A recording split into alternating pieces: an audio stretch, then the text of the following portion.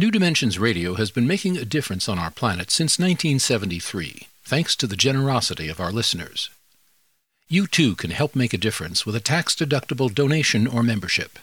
Please visit our website, newdimensions.org, and just click the Donate button.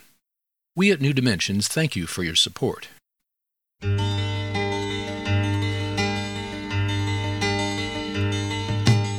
It is only through a change in human consciousness that the world will be transformed. The personal and the planetary are connected. As we expand our awareness of mind, body, psyche, and spirit, and bring that awareness actively into the world, so also will the world be changed. This is our quest as we explore new dimensions.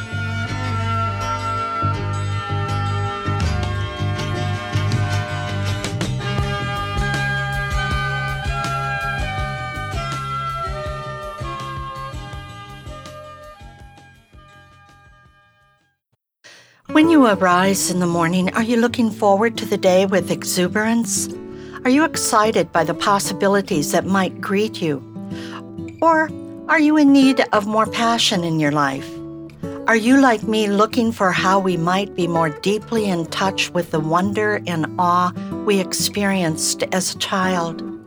Or how we may find the extraordinary miracles that are embedded in the ordinary? Today we'll be exploring how we can live a more passionate life with our guest, Greg Lavoie. Greg Lavoie is a former columnist and reporter for USA Today and the Cincinnati Enquirer. He is a sought-after speaker for many prestigious organizations such as the Smithsonian Institution, the Environmental Protection Agency, and the National Conference on Positive Aging. He's both a professor of journalism and visiting faculty at a number of major universities. He's the author of Callings, Finding and Following an Authentic Life, and Vital Signs, The Nature and Nurture of Passion. Join us for the next hour as we explore our rightful inheritance of vitality and reclaim our passion with our guest, Greg Lavoie. I'm Justine Willis-Toms. I'll be your host. Welcome to New Dimensions. Greg, welcome. Thank you. Delighted to be here. It's a delight to have you. Greg, I would love to start with wonder and awe. And you make a statement, you say, wonder can offer us an adaptive benefit of free cognitive upgrades. So what do you mean? How does wonder give us these upgrades? It's kind of a computer's term, huh? Right, that's right. Well, I think I'll give you an example. Please. I used to live in New Mexico, and there are these dry arroyos that just wind through the landscape. And I was living there for quite a while until I saw my first flash flood. And suddenly I saw those waterways in a whole new way, because within 10 minutes, one of them that was near my house filled up with 6 feet of raging Class 2, Class 3 water. And I remember seeing a washing machine bounced along at 20 miles an hour. And this was an awesome experience for me. And the cognitive upgrade was I never looked at those waterways, those dry arroyos, the same way after that. And it gave me a sense of what's really going on in this landscape. So that's what I mean by wonder and awe can offer you an upgrade in your mind that helps you sync the images in your mind with what's actually going on in the world. So, yeah, you never saw, now you probably steer clear of them too. Well, and I looked way upstream to see if there were any storms way off in the distance. Right. It just gave me a better sense of my environment. Another experience you had, and I especially identified with this because Michael, my former husband and partner, he and I went to Costa Rica, and we had the same experience of seeing the Arenal volcano and seeing actually fiery rocks. Wow. We saw it at night, so you could see the fiery rocks bouncing down the side of the mountain. Right. It was awesome. Right. That's right. I've had the exact same experience in the exact same place. And I just think, part of what I was after in that whole chapter is just to encourage people not to lose that sense of awe and wonder, that the world is shot through with miracles and amazement, and not to get so jaded that you lose that. Exactly. Greg, I have one other story that I want you to tell because it's so miraculous. This is just an incredible story, and I felt like it was awesome. Where you talked about a girlfriend gave you a ring at some point, and you used to play a little game with it. So can you tell that story, how it left and maybe came back? Sure. This, I believe, was in a section where I'm talking about risk-taking, and that it's important to just keep the muscles of risk-taking exercised. And one of the ways that I used to do that, and this is the level at which I encourage people to address these issues, is the little tiny ways. So I had a ring that my high school girlfriend gave me, and I was in the habit of slipping it off my finger and holding it over some abyss or another, the side of a railing on a balcony or over a bridge, over a cliff sometimes, and twirling it in my fingers and just taking a chance that it wasn't going to slip out of my hands. And it was just a way to just keep myself a little on that edge of unpredictability. And it was just a little practice session for me. And it turns out that one day I was over the Contoocook River in New Hampshire with my twin brother Ross next to me, and I'm holding it over the covered bridge, and it fell out of my hands, dropped into the river, and we both looked down at the spot on the river, and Ross says, "Well, that's the end of that game." And he had borne witness to that game for 20 years. And a week later, we're downstream swimming in the river, and he comes up to me where I'm sitting on a big granite rock with his palms closed around something. And he comes up to me with this look of almost shock in his face. And he opens his palm and he says, "Does this look familiar?" And it was the ring. Now, what are the chances of that? What a miracle. Absolutely. What a miracle. Absolutely. And I'm sure that lots of people have stories of little miracles. And it was way downstream. It was a quarter of a mile downstream. Yeah. The chances were just astronomical. But it also reminds me that life is full of mystery and inexplicable things, and just to stay open to the wonder of that.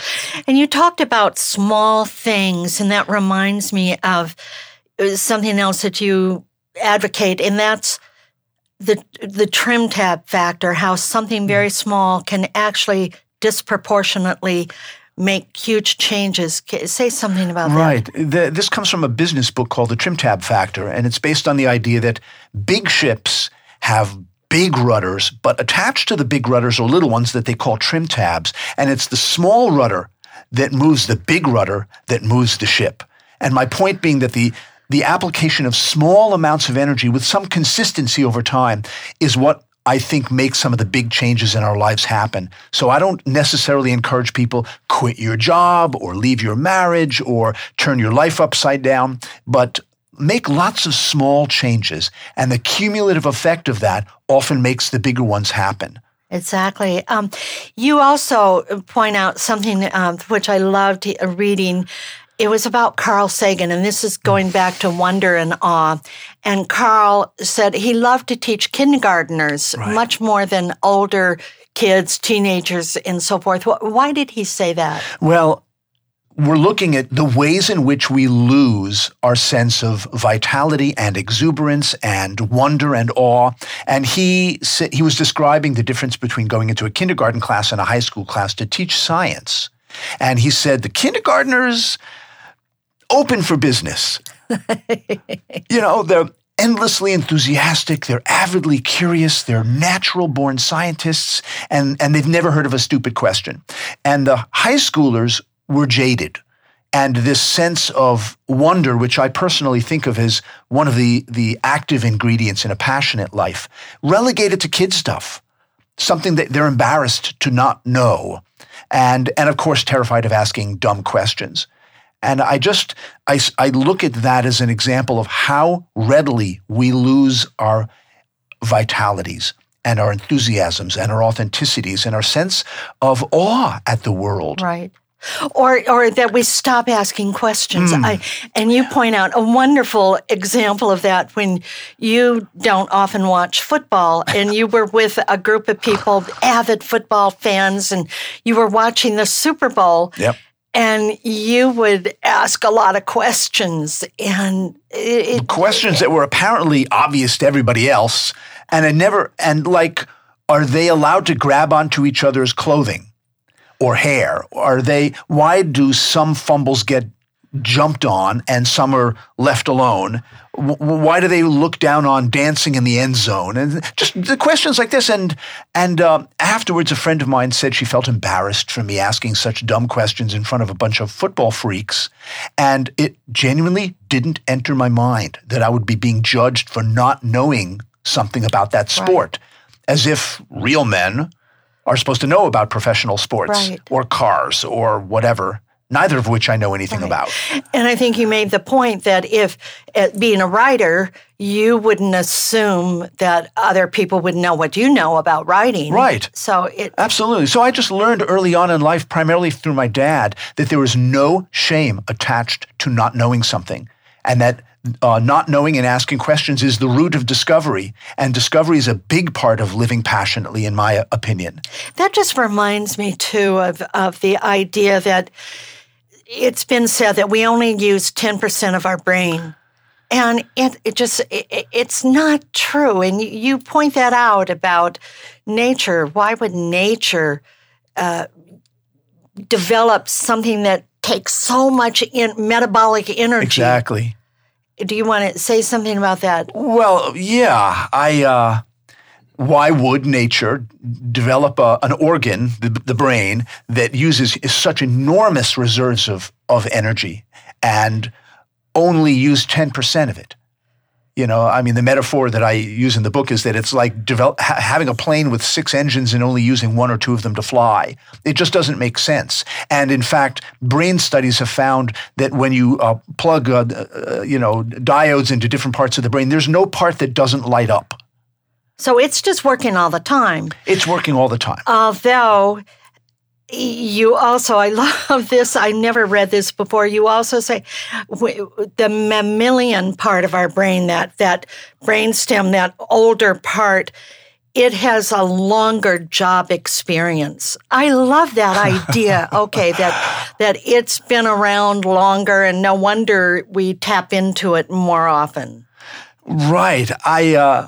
What I'm just getting at here is this is in a chapter called The Call of the Wild, and that this is part of living passionately is not losing touch with our instinctual selves, our natural selves, the part of us that makes it hard for teachers to take classes out into the outdoors because immediately people are distracted by squirrels chasing each other in the trees and the wind in the willows. You know, to remember that we are naturally wired to be natural, to be wild, to be to operate from our mammalian brain, which, like you said, has got a lot more job experience on planet Earth than the forebrain. Right. And it's so easy to get stuck up here.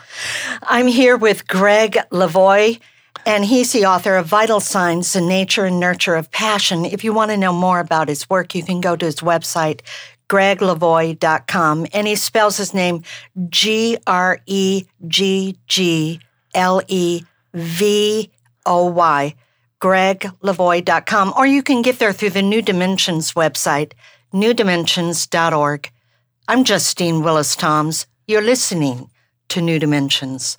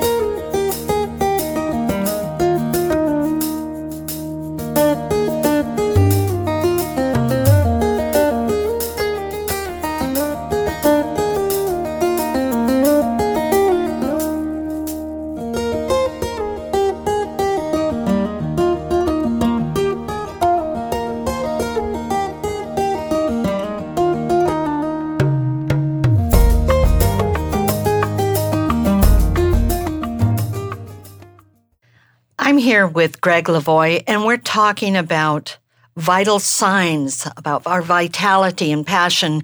And he's the author of Vital Signs, The Nature and Nurture of Passion. And Greg, you were just talking about wildness, and I want to go a little deeper into that and our need for adventure, our that questing part of ourselves, and that's part of your book.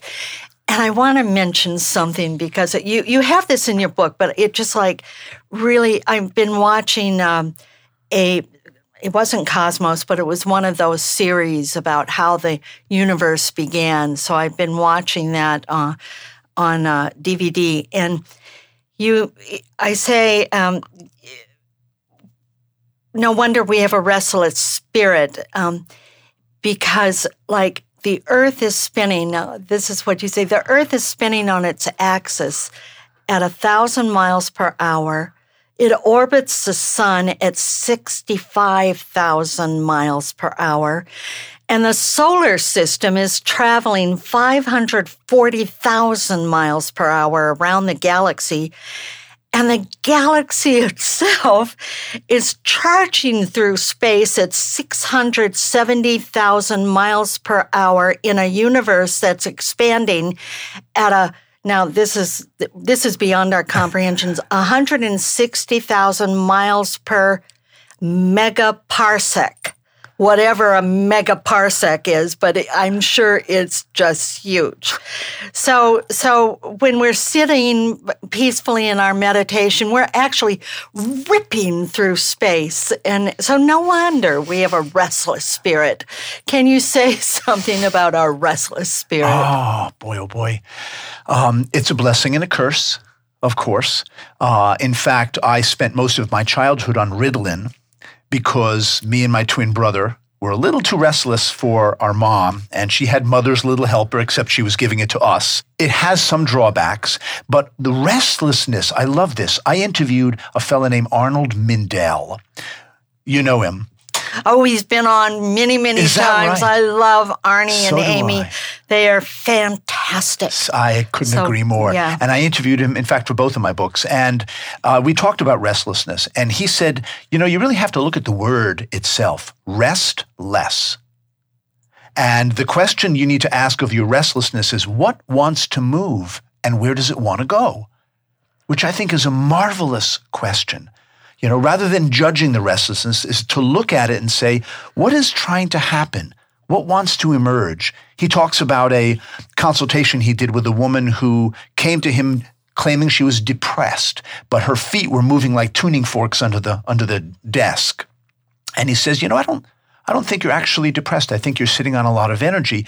What would your feet do if they were free to do anything they wanted? She gets up and she literally does a jig. And while she's doing it, she says, I feel like there's a lot of energy I'm not permitted to express in public. So I think go into the restlessness and ask what wants to move. What part of me is restless? And that could also, Greg, be part of if we're feeling bored. And I know you mentioned something about remind us that if we're driving a car and it goes into a skid, we need to turn into the skid. Right. That's the way a good driver should do it. Right. And if we do that, you're saying turn into the boredom. Turn. What do you mean by turn into the boredom? Don't try to outrun it. Explore it. It's like meditators learn. If you can't get out of something, get into it. And so what I'm saying to people is look at whatever is blocking the expression of your vitality needs to be looked at. In order to live a passionate life, you have to confront whatever is blocking its expression. If it's boredom, for instance, I say, do boredom. Everybody wants a fix. They want out of the stuck place and back into the vitality and the spark and the mojo, and that's fine. I'm just saying one way to do that is to explore the blocks, right? Marion Woodman, her, the Jungian analyst. Absolutely. She once said, suffer creatively, not just neurotically. Oh, whoa. Isn't that great. marvelous? Isn't that marvelous? And so suffering creatively, part of what that means is, in other words, suffering that's useful, that leads to insights and solutions and change. So Yeah, I just want to say about suffering, like we hear that phrase, that there's pain in life, but suffering is optional. But you're looking at it differently. You're saying, hey, use it, ride it. Well, I'm saying it's unavoidable because the word passion itself comes from a word meaning to suffer. It's all bundled in there. I don't think suffering is optional. I think suffering is part of life. It's of course what we do with the suffering. And everybody wants to block it out, and I understand. I've got those impulses myself. I'm just saying the word educate means to draw out. I'm saying just be literal about it. Draw it out. Draw a picture of your obstacles, right? Do a dialogue on the page between passion and security, which are two that are always at each other. Talk it out, play it up, suffer creatively, rather than just trying to make an end run or transcend the obstacles, the restlessness, the fear, the suffering, the boredom, is explore them. Because frankly, in some ways, those are all parts of passion. Well, that just reminds me, as you say, dance it out or draw it out or something. You're advocating, like we are so indoctrinated with words and language. And I know that you've written something about how there are the words that we put out in magazines and on the internet and everything. It's something like it would fill up 17 libraries of Congress. I mean, which have umpteen million volumes. Right. I mean, that's per year. Right. So what you're saying, what the point I'm trying to make is what you're saying is that you're saying, try something different. Try writing poetry on a napkin was one of your suggestions. Try dancing. So what are your suggestions to get us out of that or to explore our suffering creatively? Yeah. Oh, well, there's as many ways as there are forms of art, for instance. Dream work is another way. There's just lots of ways of exploring that are not just about trying to think our way through it. Right, is to get more tactile experiences, drawing or clay, to use clay, go out and use your body outside. Just lots of ways of cultivating passion. I think a lot of people think this is one from the either you got it or you don't department. Right, yes. But I don't believe that it is. I think it's something that can be cultivated, and I think that happens most readily at the level of the moment. Right. And the gesture. Not the 5-year plan, not the extreme makeover. So in these moments, look at things that you can do that you're fascinated by. Find things in your life that you can look forward to. An adventurous life. The word adventure comes from a word meaning something about to happen. So a sense of adventure, for instance, is about always having something to look forward to. So have that going on. And that reminds me, another thing that you write about is that gene that they have discovered that some people have DRD4, I think. DRD4, that actually there is an adventure gene. There is. And it tends to be most prominent in people who come from ancestry that migrated the longest distances. So in other words, the people who live in South America, who are descended from people who came over the Bering Straits, one of the longest human migrations, they have the gene in abundance compared to people in parts of Southeast Asia, for instance, that don't do that kind of migration. Interesting. So some people are born with it. Interesting. And also talking about finding other ways of expressing besides thinking our way through it. That reminds me of a course that you talk about that some teacher gave a ceramics course. Mm.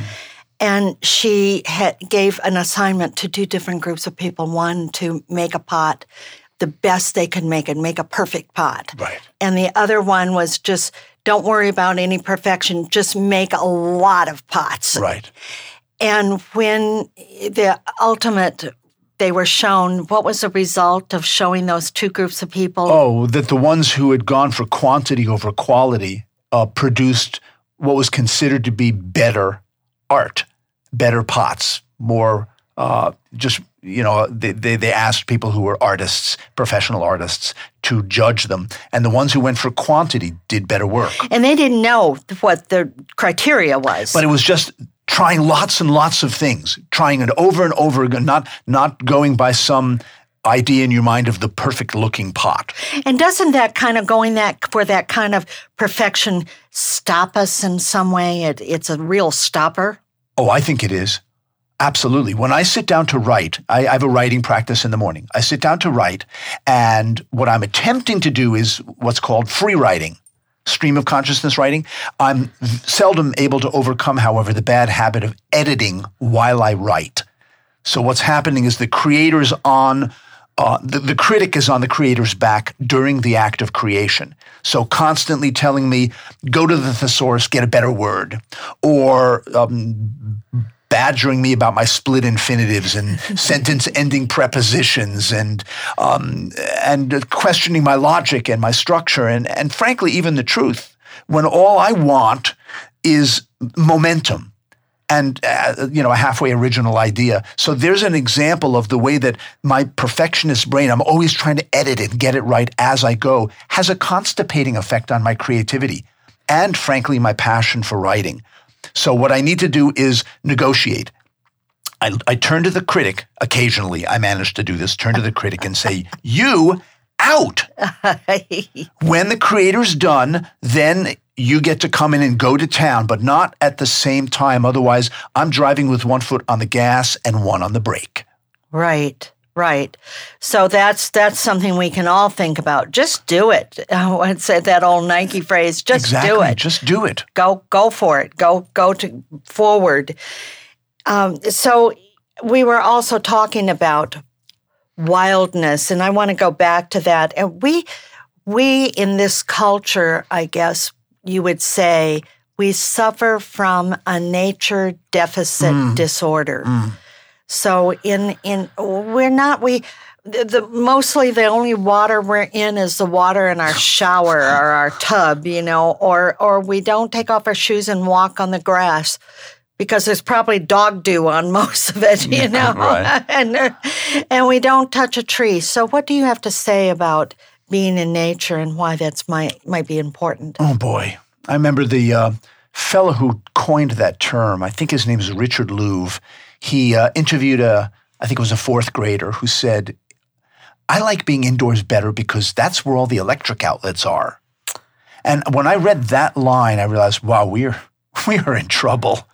When we're raising an entire generation, and frankly, you're in my generation. The baby boomers are probably the last one that spent so much of our time out in the natural world. And we did, definitely. And I think nature is source, not just resource. Let's talk more about nature as source, not just resource. I'm here with Greg Lavoie, and he's the author of Vital Signs, The Nature and Nurture of Passion. I'm Justine Willis-Toms. You're listening to New Dimensions.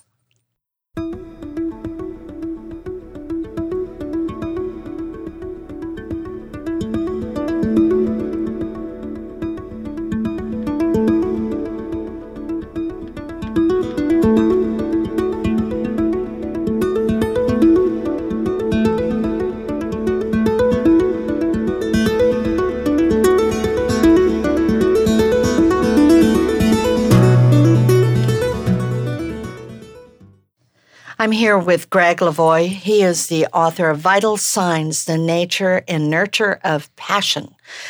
And we're talking about nature right now. Nature, you said nature as source rather than resource. Can you expand on that? Well, yes. What I'm simply getting at is encouraging people to get out of their heads and more into their bodies, get out of the office and more into the outdoors, is have a better sense of balance. And nature, the natural world, is where we spend 95% of our developmental time. It is home. And I remember interviewing Robert Greenway, who used to teach up here at Sonoma State. And he used to take his students out into the woods anywhere from a few days to a few weeks or even months. And he said he noticed that it took roughly 4 days for them to begin to shed all their enculturation. And his comment was, culture may be 12, 15,000 years old, but it's 4 days deep. And it's natural for people to sit in small groups around fireplaces and to tell stories and to just be immersed in the natural world. And it's soothing and calming. And what he had to do when he sent them back into their day-to-day life, he had to overcome the kind of the fires of reentry, because all kinds of stuff hit the fan when the kids went back to their lives and their schools and their classrooms and everything else. And so what he instituted was before, during, and after each one of these jaunts, yoga, to sustain that experience of non-duality, so that the kids didn't flame out on the way back. But I just think it's really important to submit ourselves to that state from time to time. I think that is a huge part of living with passion, is to go back to source and reconnect and plug back in, and not just be sitting in front of computers and cell phones and iPads and iPhones and all that all the time. I know in your book you mention Robert Greenway, and you mentioned before he instituted the yoga and all of that to help them re-enter. He describes a certain young man who was working in a grocery store after going out on one of these adventures out into nature. And he said that he was summoned by the manager of this supermarket to do an intervention because the student, he found him just on the floor, just babbling incoherently and laughing hysterical about the absurd number of brands of toilet paper and just a bottomless pit of all the stuff on the shelves of that. It just blew his circuits. Exactly. So it's good that he added this other piece because that's really quite a shock. Right, it is. But frankly, I think it's a shock to our system to be sitting in chairs and in front of computerization day and night. Yeah, I'm guilty. Yeah, a lot of us are. Wow. A lot of us are. You tell a beautiful story of being in nature one time when you were just standing there and there was a herd of wild horses. Can you describe that experience? It's so beautiful. Yeah, and what I was getting at here was to remind people of their encounters with wildlife in the flesh. And in this particular case, this was actually more domesticated than that, but it was a herd of horses somewhere in North Carolina. I was in a meadow, and they were on the far side of a meadow. There was a gulch between us, and the whole herd came thundering toward me, disappeared into the gully between us, and then came back up over the ridge in front of me. And I was caught between feeling thrilled at seeing this, and I could feel the stampeding right through my feet on the ground, and being torn between that and running like crazy from, what after all was a thundering herd of large mammals heading right for me. But I stayed put. And what they did is they came over the ridge, the rise in front of me, and then they slowed down and spread out and surrounded me. And several of them came up and allowed me to run my hands along their flanks and their necks. It was a physical ecstasy. And I think a lot of people have these experiences with dolphins or birds or whatever, encounters with wildlife to remind us how close we actually are to the wild kingdom. I had an experience that was shocking, more or less, for myself some years ago when we lived up on the side of a mountain in Hopland, California. And it was off a ways from this towns or anything. And I was walking, it had been raining, and I was taking a walk on the property. And I looked down and I saw a couple of paw prints. And I thought, oh, who has a dog up here? And then I looked again, and I instinctively knew what it was. It's like some animal part of my body just suddenly came alive, just like warning bells went off. And I figured out, wait a minute, this paw print is too deep for a dog.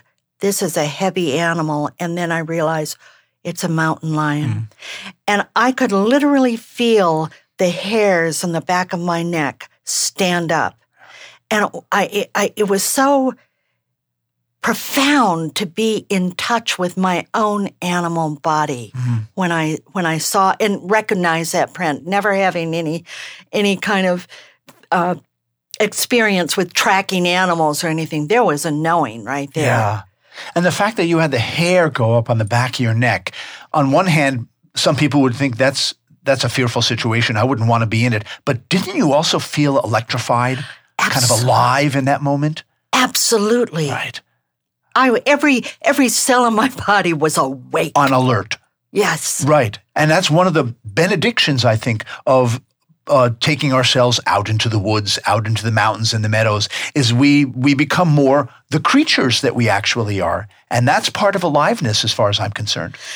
I remember, too, there was a story you told when you had moved from, I think, the Southwest, New Mexico, to the East Coast, and where it's lush and green. So you're coming out of the desert sort of environment, and now you're in this lush greenness, and you stop your car and you get out and you're looking at a pasture. Just looking at a pasture. And I was surprised by what happened. Describe what happened. Yeah. A car pulls up behind me, and I'm just in a reverie, leaning on this fence, looking at grass and forests and meadows, which I hadn't seen in years because they're not endemic to that Southwest. And a car pulls up, and a voice behind me says, "What you looking at?" And I turn around and I see there's an emblem on the side of the truck. And I imagine the man has a proprietary relationship to this meadow. And I said, "I'm just looking at a meadow. I moved here from Tucson, and I'm not used to seeing them. I'm just enjoying North Carolina." And he seemed satisfied with the answer, drove off. A minute later, I'm back at my reverie. Another car pulls up. "What you looking at?" And I turn around and I'm like ready for "Will you leave me alone?" And it was a police officer. And apparently the first fellow wasn't completely satisfied with my answer. And I repeated myself word for word. And I tell this story by way of saying, this is sometimes what we're up against in allowing ourselves to just float and amble. The Sufis call it sacred drift, to just be in a reverie, to not be in work mode, just to be in receptive, responsive mode and float. And sometimes the world is rather insistent that we explain ourselves. And my point was to look at some of the forces that will kind of pull us away from our reveries and our wonders and our adventures and our reverences and gratitudes and all that, and make us snap back to it. And that's why I told that story. Right. You just looking at nature makes you look like a suspicious character. It didn't. It certainly did in that case. In that case. It's like, why would a man do that? I was just with a friend of mine recently, and he was saying he remembered a time when he and I went out to Point Reyes National Seashore. And I've been like this ever since I was a kid. I literally stop and smell all the flowers, and I look at this and I look at that, and I marvel at this and I marvel at that. And at first he felt embarrassed to follow suit. And he just said it was just you modeling that behavior made it seem more and more normal as the day went on. But initially I thought, I feel embarrassed bending down to smell flowers? What sort of a grown man does that? This is sort of a grand cliche, but nobody actually stops on the street with other people going by and inhales the smell of a flower without seeming a little foofy. And so I just wanted us to look at some of the forces that are going on, even the voices in our head that tell us you can't look foolish, you can't ask silly questions, you can't not be a knower, and you can't look like you've got you're a man on a mission. And I spent a lot of my life being a man on a mission. I realized, it's one of the stories I tell in the book of leaving my job. I was working as a reporter, going out into the woods, deliberately getting lost, walking for miles into the woods, and then closing my eyes and spinning around in circles until I literally toppled over from dizziness. And I realized I had no idea where I was or how to get back to my car. And I loved it. I reveled in a couple of hours of just being released from the burden of purpose for a change. And that was such an immense experience in my life, to let myself wander and be, quote, lost. It's such a rare, rare experience for us postmodern humans. Exactly. There was another one that you describe being in the Saharan desert on guide with some Berbers and being in an oasis and kind of stepping away from it and realizing there is no getting away. There is no away. Right. I was out there because I wanted something really out of the box, as far out of the box as anything I'd ever done. And me and my brother took a couple of camels and a guide out into the oases a few days into the Sahara Desert.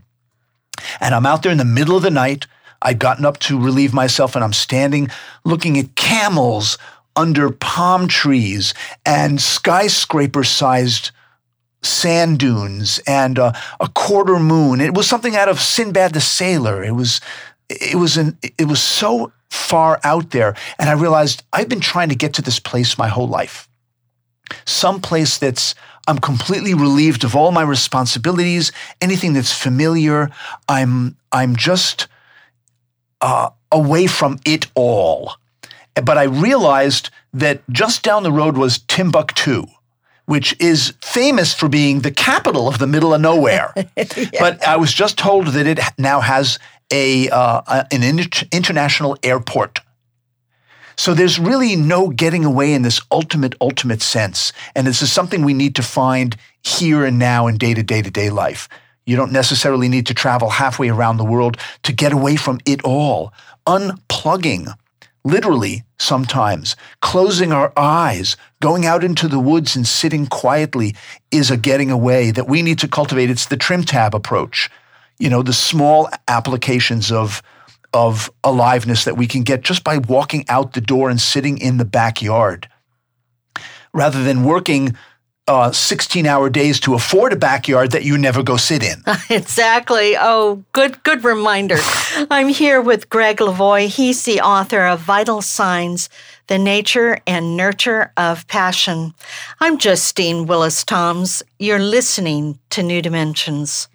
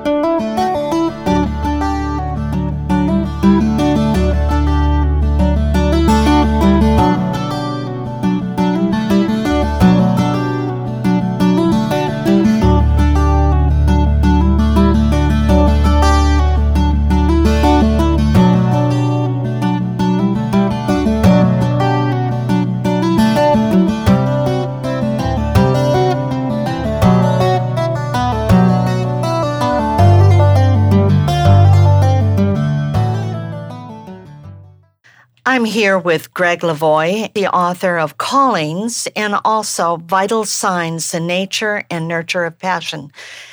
And Greg, I'd like to talk about relationship because I know that you devote some of your book to relationship and what that's about. And you started off with you describe how we need a gap to get to the sizzle. And what do you mean? Describe what you mean by that. What that comes from is a contraption that my father built in the basement of the house where I grew up. It's an electrical generator called a Tesla coil.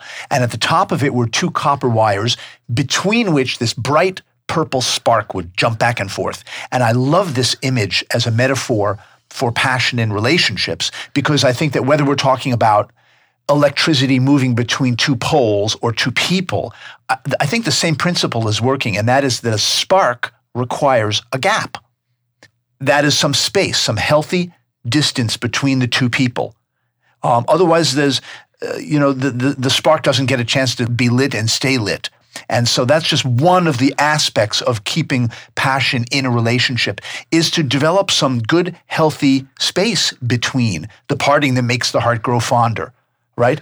Time away from each other that you bring back the discoveries that you've made on your retreats so that you advance the relationship, right? So that's what I mean by a spark requires a gap. So relationship requires some separateness. I think that's let's put it this way. I mentioned this earlier, one of the primary dynamics in people's relationship to vitality is the struggle between passion and security, okay?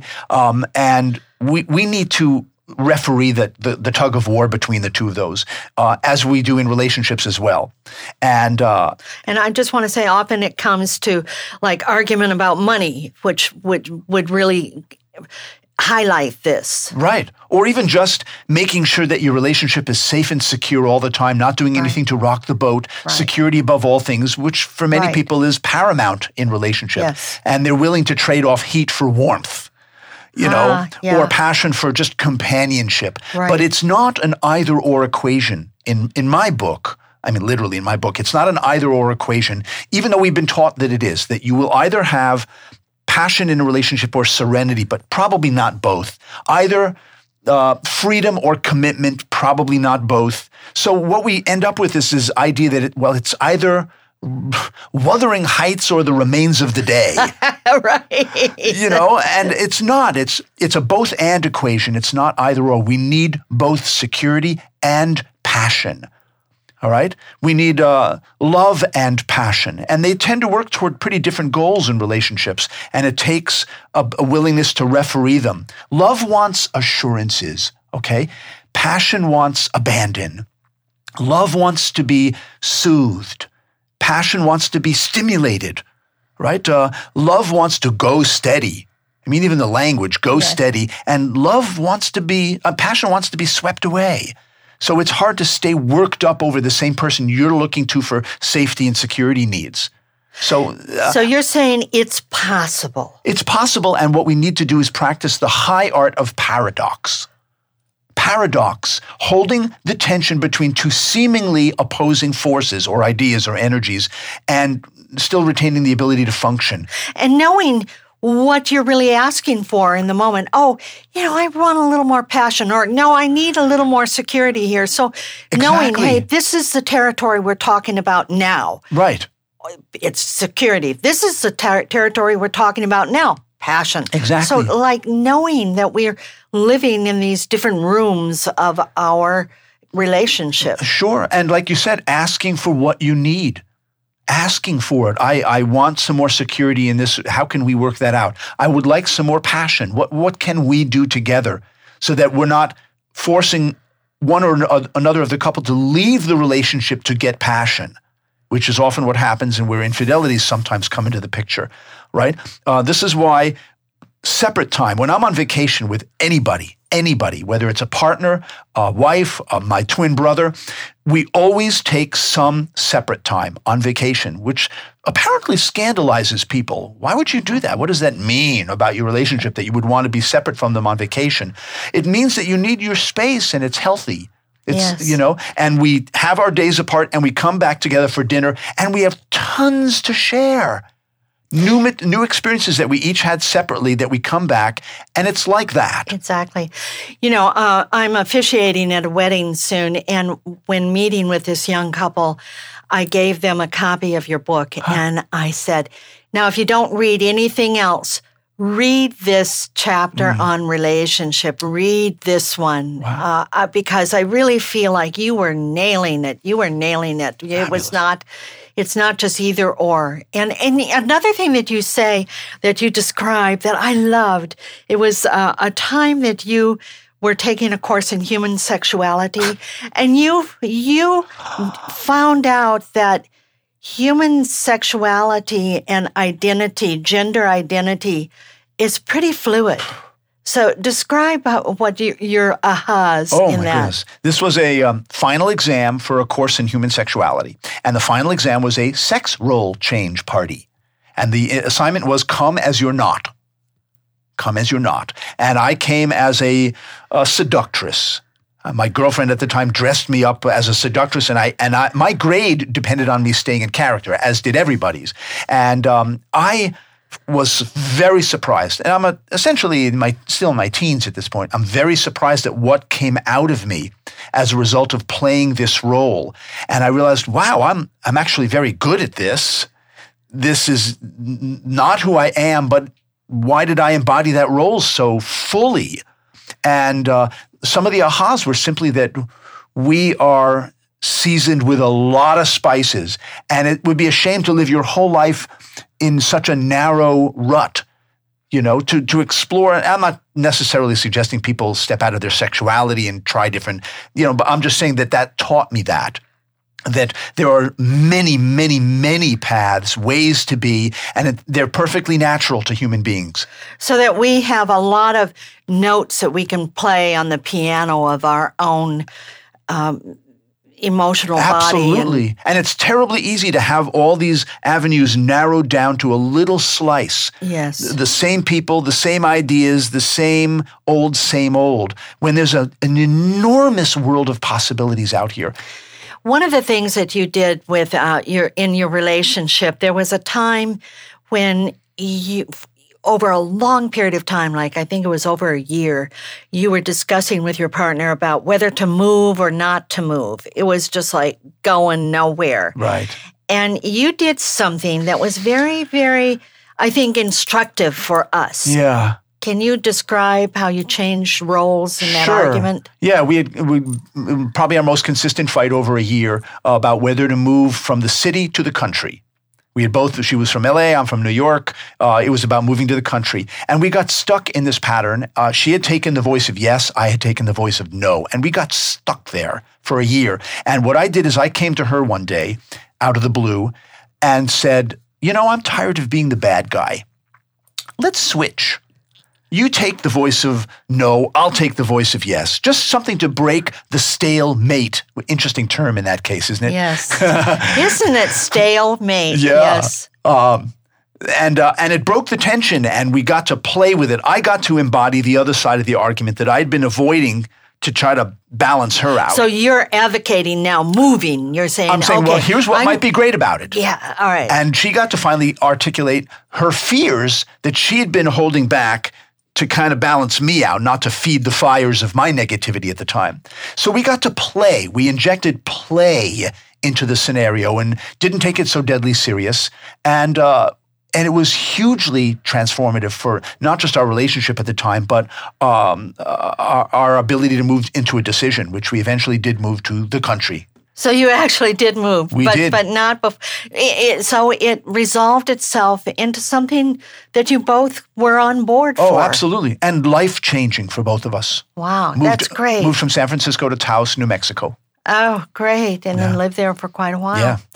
So that just reminds me about the idea of saying yes to life. So what would you say about saying yes to life? I have seen it in myself, and I've seen it in other people, how easy it is to get into a situation of no is your default position to life. Just an unconscious tactic of blocking experience. And or maybe. There's yes, no, but there's also maybe, which is just a kind of indecision that can rob decades out of your life, frankly. But I remember when I was in San Francisco here taking improv classes, and she said the key word in improv is yes. Yes and. Yes and. And it's transformative. It's a transformative mindset. And so a lot of coming back to our sense of aliveness and passion is say yes more often. In fact, read the book Yes Man by Danny Wallace. It's the basis of the book that Jim Carrey was in. Because it was his experience of what it took to become a person who said yes more often. And that's a big part of it. A lot of people, for instance, tell me they can't pursue any passion that's not going to pay the bills. It's got to pay the rent. And part of what I hear myself saying to people nowadays is, why don't you do an experiment for 6 months or a year, take money off the table. Just say yes to whatever your passions are and immerse yourself in them and offer them to people in any way you can and see what happens. Just don't give yourself the excuse that you can't do X, Y, or Z because of money, because it's a quick way to say no and shut down. So take it off the table just for a period of time and say yes more.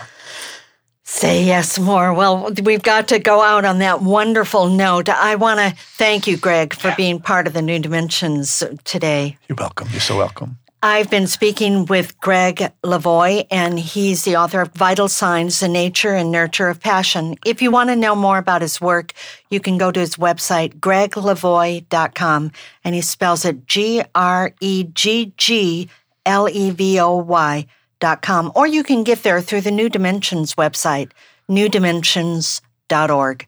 I'm Justine Willis-Toms. You've been listening to New Dimensions. This is program number 3539. New Dimensions Radio has been making a difference on our planet since 1973, thanks to the generosity of our listeners. You too can help make a difference with a tax-deductible donation or membership. Please visit our website, newdimensions.org, and just click the donate button. You can also subscribe to our free weekly podcasts and find over 1,000 hours of audio dialogues in our searchable archive. New Dimensions is produced by New Dimensions Radio in Santa Rosa, California, USA. Our executive producer is Justine Willis-Toms. Our post-production editor is Lou Judson. For over 4 decades, New Dimensions has been producing weekly conversations at the leading edge. We sincerely thank all of you who have supported us by being members of Friends of New Dimensions, as well as members of our affiliate stations. My name is Dan Drayson. On behalf of everyone at New Dimensions whose endeavors make this program possible, I'm wishing you well. New Dimensions Radio is an independent producer supported by listener contributions. To find out more about the program you've just heard, to subscribe to our free weekly newsletter and our New Dimensions and New Dimensions Cafe podcasts, and to access thousands of other programs in the New Dimensions archive, please visit our website, newdimensions.org. That's newdimensions.org. Or call us at 707-468-5215. That's 707-468-5215. Please join us next time as we explore New Dimensions.